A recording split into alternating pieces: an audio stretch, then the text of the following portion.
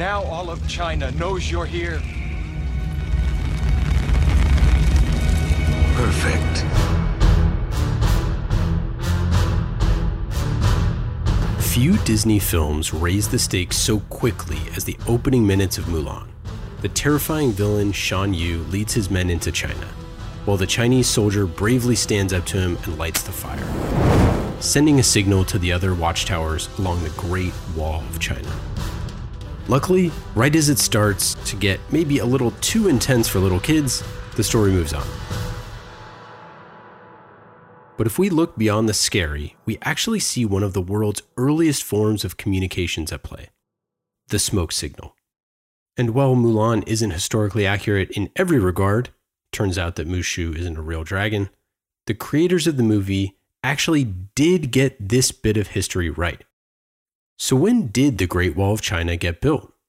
That is a more complicated answer than you might think, because thousands of years ago, what's now known as China was full of several kingdoms at war. And a lot of them had built walls to protect themselves. Then, in 2020 BC, Qin Shi Huang, the first emperor of China, united the kingdoms and so went on to unify the wall.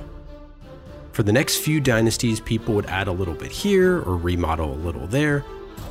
And then in the Ming Dynasty, which ran from 1368 to 1644, they built another 4,000 miles, which is pretty much when it ended, at a whopping 13,000 miles, give or take a few. Every few miles, depending on the threat level and altitude, there was a big watchtower. Each consisted of 3 stories. The top floor serves as the lookout, which had a bundle of wood ready to light in case they saw enemies approaching. The bottom floors had bunks where the soldiers slept, storage, and farm animals. The Great Wall was an architectural and military feat that built a lasting legacy. The primary function of the Great Wall of China was to defend against attacks from the north, and it being a massive physical barrier wasn't enough. They also needed to be able to share military messages across the kingdom as quickly as possible.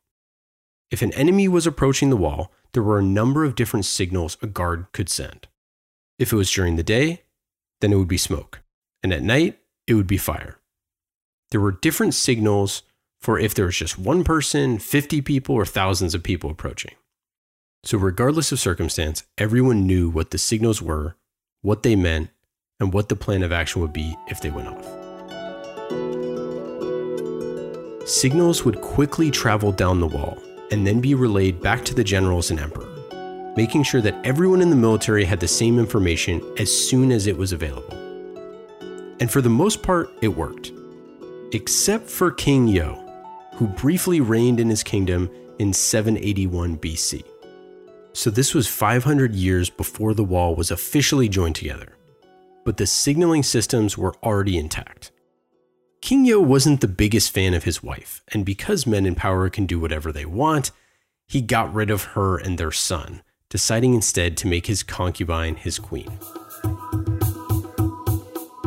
Apparently, it was hard to make her laugh, and the only thing that did the trick was having him put up fake smoke signals to stir up some trouble.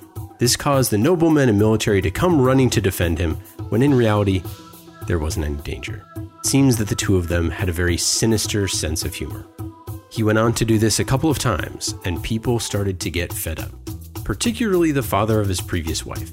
So when the ex-father-in-law and his buddies showed up to overthrow King Yo, he sent up the signal, nobody believed him, and his kingdom was overthrown.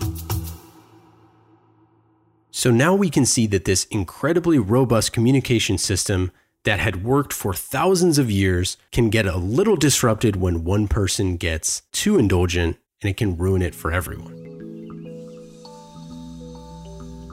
As experts have studied the Great Wall of China, they've been able to find remnants of this old form of communication, whether it's bundles of wood aging back to the Han Dynasty, ancient poems about warfare, or the petrified piles of animal scat. It's pretty wild to think how far we've come, but also how little has really changed. We've all played the game of telephone in elementary school. It teaches us the same lesson as the story of King Yo. clear, consistent communication matters. This is the real-life version of The Boy Who Cried Wolf. When everyone is on the same page, life can go smoothly and your kingdom's protected. But if one person veers out of line, then it's mildly embarrassing when you tell the teacher you heard the wrong word or your kingdom is overthrown by a vengeful grandpa. Today, let's find out how to minimize those mistakes. Now, we all know clear communication with your customers is vital, yet so much customer communication is pretty bad. So for this episode, we talked to Erica McManus, founder and COO of Instant Teams, to see how CX leaders can better communicate with their customers. So if you can treat communication just like you would any other process flow at a very high level, it really makes all the difference. So light up some fire emojis and tell a friend about this episode. And make sure your father-in-law isn't plotting behind your back, because today we're learning about developing a communication ethos. Welcome to Often Imitated, a podcast about remarkable experiences from the past and how they inspire people to create great customer experiences today. This episode is all about developing your communication ethos, how smoke signaling on the Great Wall of China paved the way for mass communication, and what CX leaders can learn from their processes. In this episode, we talk to Erica McManus, founder and COO of Instant Teams, about how she's created a customer communication ethos to streamline their CX. Often Imitated is brought to you by the generous support of our friends at Oracle, creating data-powered, seamless marketing experiences that delight your customers. To learn more, go to oracle.com/CX.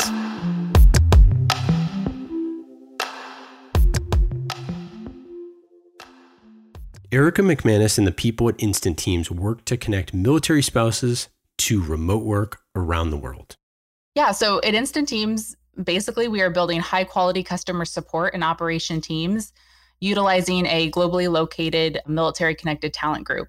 So we are bringing a tech-enabled managed services solution to the table. We do have our own proprietary technology that allows us to build these teams within 5 to 7 days, which is definitely a marketplace value when you're looking to outsource and scale up or down with customer support.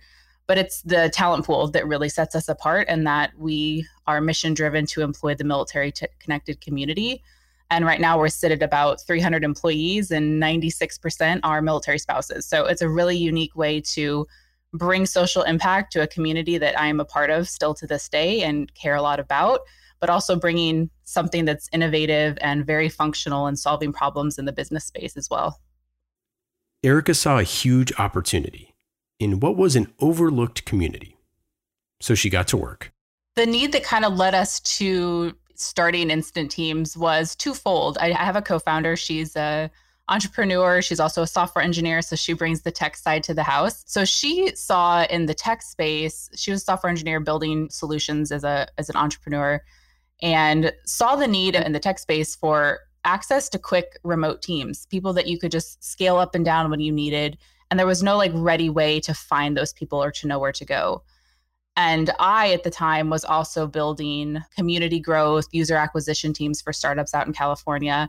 But I was doing it with my ready community around me, which were military spouses. And I'm not sure how many people are familiar with the military connected community, but very nomadic. I've moved 12 times in 17 years as a military spouse and constantly saw the need for, hey, if I'm going to progress anywhere in my career, I need a remote component to this. I need something that can move with me. So when I saw that I was able to do that with what I was building for these startups out in California, I had that aha moment of there's a bigger scale here. We can really build big remote teams using this talent pool and bringing the solutions to these customers and these companies that don't even know these people are sitting here, highly qualified, highly ready to be employed, digital savvy. So bringing all of that together is really where we set out with at Instant Teams. And it's been really cool to see that we're getting there. Bringing together a vast military community is easier said than done. Erica had to figure out what to tackle first. One of the first things we created at Instant Teams was a remote communication ethos. And I know ethos is a strong word, but it was beyond SOP, beyond policy. How do we actually communicate? And what are the modes we use to communicate? And how do we brainstorm together?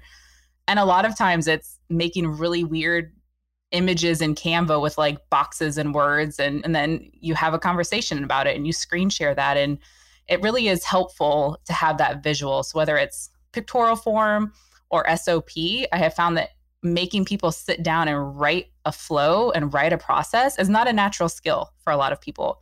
But if you can train people to put the steps and the flow and then bring that to a call to talk through the problem, and then in real time, Google Doc, commenting and sharing and working on it together, that's how we've built our organization. So that visual component and that shared documentation component, when you can't paint a wall and whiteboard on it together, it's not the same, but it can be just as successful. Finding out those communication workflows for your team takes some trial and error. But before you undertake any of that, Erica told us that you need to figure out what your communication ethos actually is. Of course, establishing an ethos isn't enough in and of itself. A great line of communication isn't just about processes and technologies, it's about the people who manage it. And when you're a founder sitting there with just your co-founder and like, okay, we're going to build to greatness someday, where do we start? We built that ethos for remote communication when we hired our very first employee, because I was already able to see communication-wise, people bring such different communication styles to the table. People process different. We're different types of learners. And so you have to get everybody on the same page, literally, with understanding how that flows. So if you can treat communication just like you would any other process flow at a very high level, it really makes all the difference. So we really focused on things like over-serving versus oversharing. And by that, I mean, if you need to cancel something or you need to reschedule something or something, there's a problem, by over-serving and really paying attention to the whole conversation at hand versus oversharing details. And we've built out a whole process and what that looks like in paragraph form. It's really become a tool that we've even been able to use in a lead gen funnel. What is a remote communication ethos? And it kind of grabs people's attention. So over-serving versus oversharing, not forgetting that you might be working alone remotely in a bedroom corner like I do all day long, but your interactions and your workflow and your productivity are touching hundreds of people. And so it's like a weird mental space to be in. So being cognizant of that as a remote worker, like you may be quiet, you may be working alone, but what you are doing is connected in our organization to 300 people and 65 customers. And if you can keep that in the forefront of your mind, it really puts you in that positioning of my work is meaningful, my work has impact, this is connected, other people are seeing this, and can kind of just bring that remote work fear factor that comes into some organizations. And I have those conversations a lot. I can just put that at ease. Now, the consequences of a failure to communicate are not as great for us as they were in the Ming Dynasty. None of us faced the threat of a northern invasion. Well, at least I don't think. Has anyone checked on Canada recently?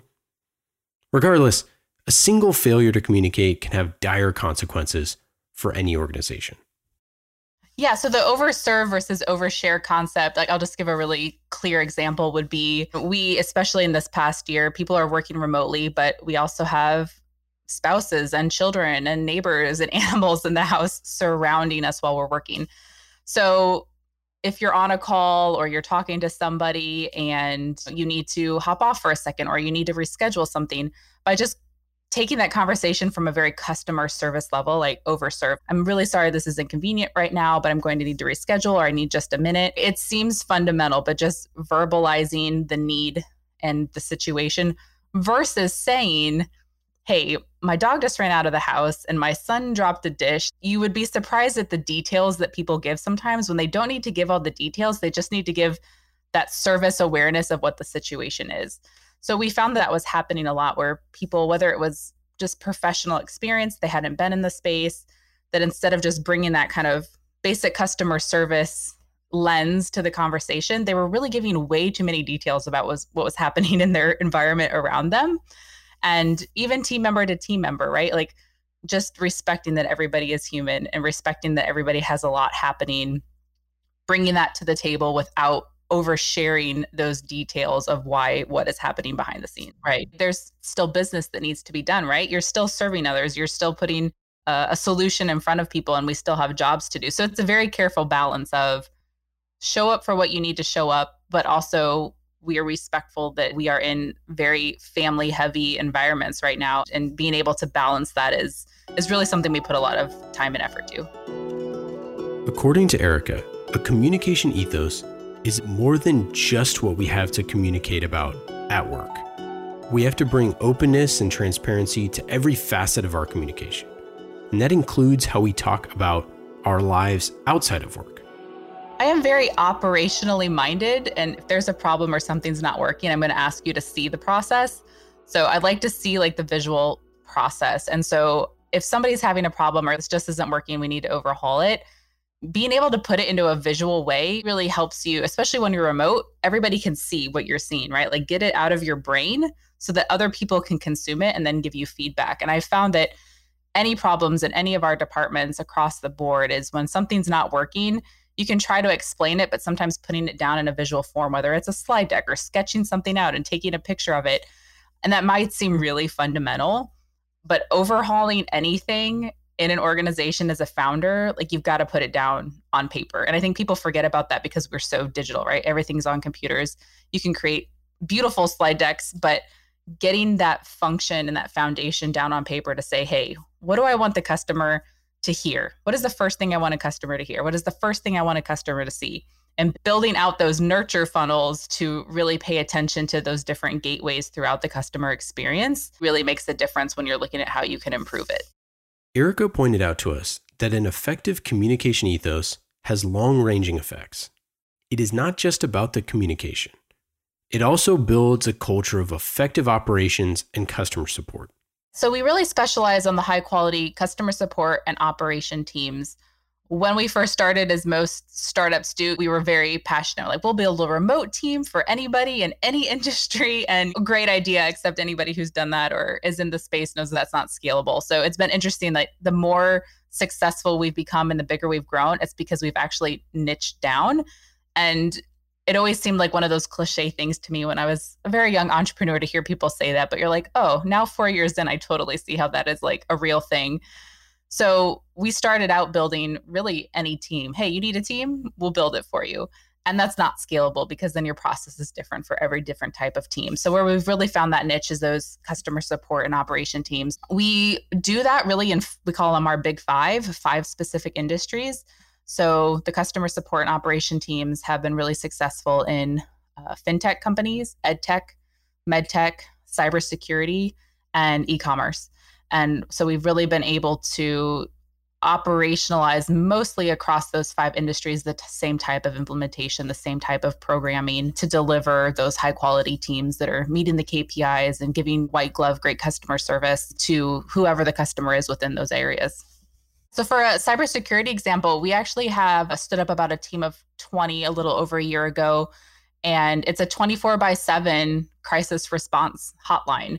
So it's a very large cybersecurity firm with very high level customers, and our team of military spouses at Instant Teams is the first responders. And it's really cool because it's a soft skill that the community has a lot of. We're trained in crisis response, we're trained in emergency readiness, and it's that extra layer of service that the team that we've built because of that is able to provide 24/7 response to this cybersecurity firm. And it's also 24/7 because our military spouses live across the globe. So somebody might be working in Japan, it's their daytime, it's a normal daytime job for them, but it's overnight because the company is US based.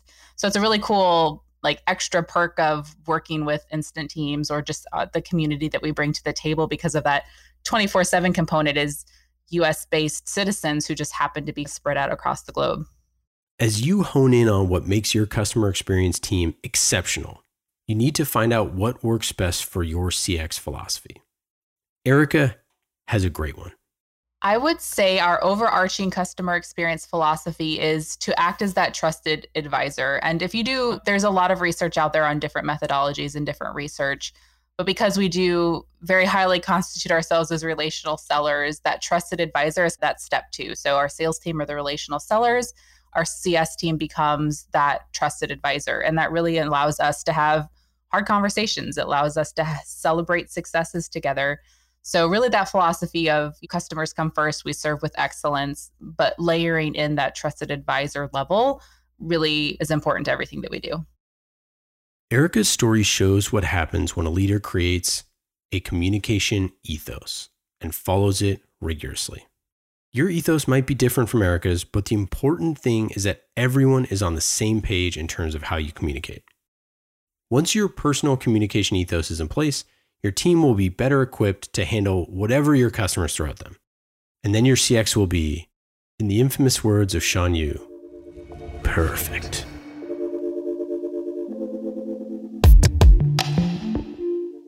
This is your host, Ian Faison. Thank you for listening to another episode of Often Imitated. Did you send those fire emojis and tell a friend? Well, if you like what you're hearing, I hope you do. And if you really like it, give us a rating and review.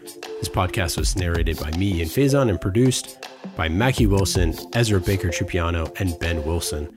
This podcast is brought to you by the generous support of our friends at Oracle, creating data-powered, seamless marketing experiences that delight your customers. To learn more, go to oracle.com/CX.